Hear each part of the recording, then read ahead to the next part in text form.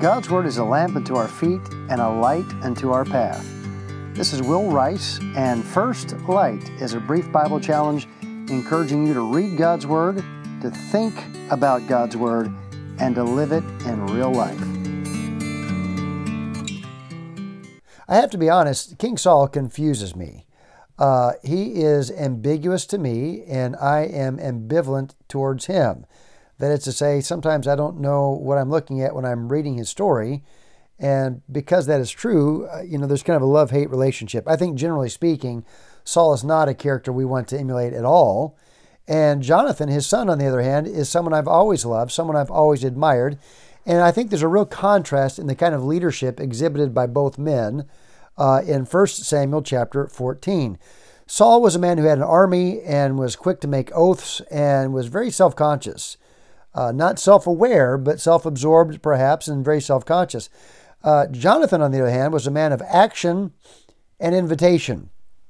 He just took action based on what he knew must be done, and he invited others to come with him, and he was a leader, but a very different leader than his dad. His dad had a position, Jonathan had action, and those two things come into contrast in 1 Samuel 14, where the Bible says in verse 1, "Now it came to pass upon a day that Jonathan the son of Saul said unto the young man that bare his armor, Come, and let us go over to the Philistines' garrison that is on the other side.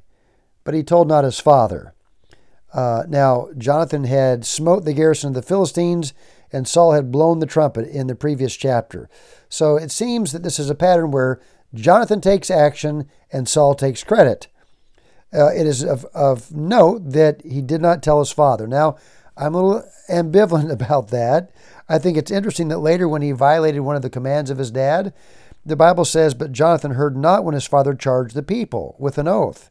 So there seems to be less than fantastic communication between king and lieutenant, between father and son. Be that as it may, Jonathan took action. Verse 2 says, "And Saul tarried in the uttermost part of Gibeah under a pomegranate tree, which is in Migron, and the people that were with him were about 600 men."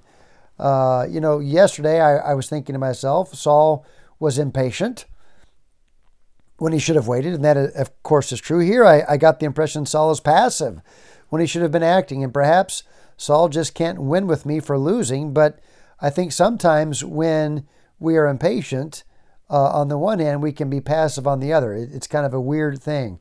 Saul was both a man who was impatient when he felt insecure of what would happen next, and he was passive, perhaps for the same reasons at other times. Well, the bottom line was that God gave a wonderful victory. Jonathan and his armor bearer, thoroughly outnumbered,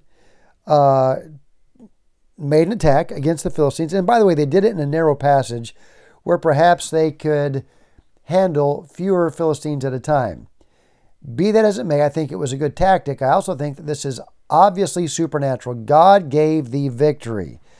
In fact, in 1 Samuel 14:6, Jonathan says to the young man that bare his armor, "Come and let us go over against the garrison of these uncircumcised. It may be that the Lord will work for us, for there's no restraint to the Lord to save by many or by few." So here's the bottom line. When the battle was over, the people that were in Saul's army said, "Look, when it comes to Jonathan, he has wrought with God." Literally, he has worked with God. Jonathan was a man who was viewed as working with God. And I think we learn from this that we lead best when we're working with God. Not simply going off on our own, but when we are working with God. You might call this quiet leadership. By quiet leadership, I do not mean pulling the strings behind the curtain. I do not mean manipulating others when you have no right to do so. But I am talking about simply being quiet and taking action and inviting others to join you. And that's pretty much what Jonathan did. Three words that came to my mind this morning as I read about this man who worked with God and led those who took on the Philistines. Number one is the word duty. In verse 6, he says, "Come and let us go over against the garrison of these uncircumcised." Now, we might call this initiative. I think initiative is part of leadership, but I think maybe just as important, perhaps more importantly, is that Jonathan was not merely taking initiative. He was responding to a sense of obligation, a sense of responsibility, a sense of right and wrong. In verse 6, he says, come, let us go. He's taking initiative. Let's go against these uncircumcised. Verses 10 and 12, he says the same thing.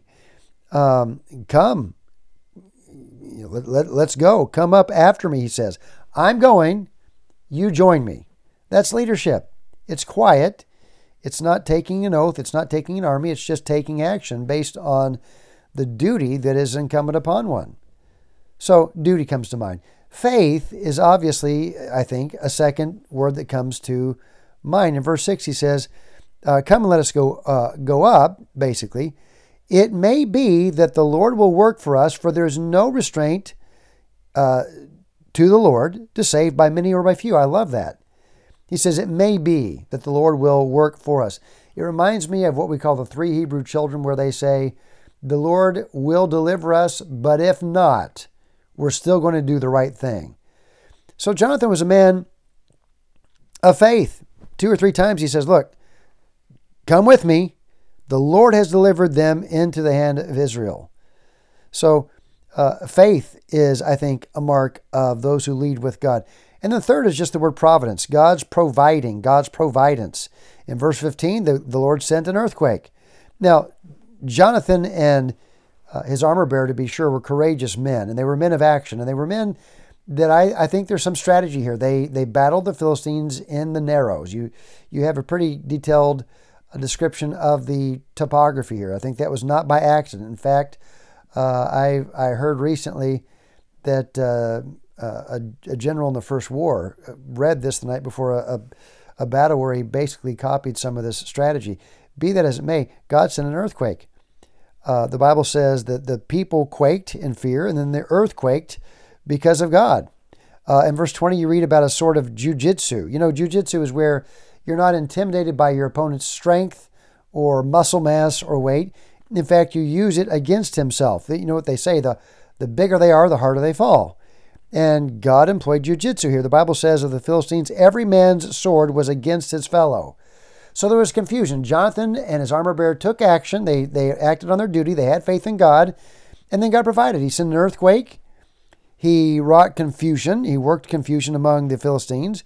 And then the numbers grew. Verses 21 and 22 tell us that the Hebrews that were with the Philistines, they thought, hey, the Israelites are weak. We're going to join the Philistines. And by the way, that's always the way it is. When all it takes for evil to triumph, as we've all heard, is for good men, good people to do nothing.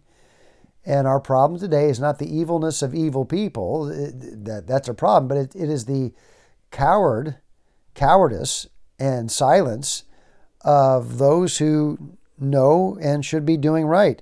So these people that had fled Israel fled back to them.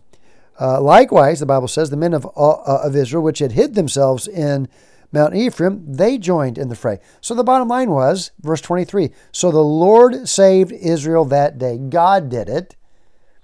But in verse 45, the Bible says, Jonathan worked with God. You know what we need today? We need people who will lead wherever they are, in their home, in their work, in their church, by serving, and serve by responding to their duty, by acting in faith, and by anticipating the providence, the providence of God. With Jonathan, this was not a position. This was not an ambition. This was working with God. And today, I want to do the same thing.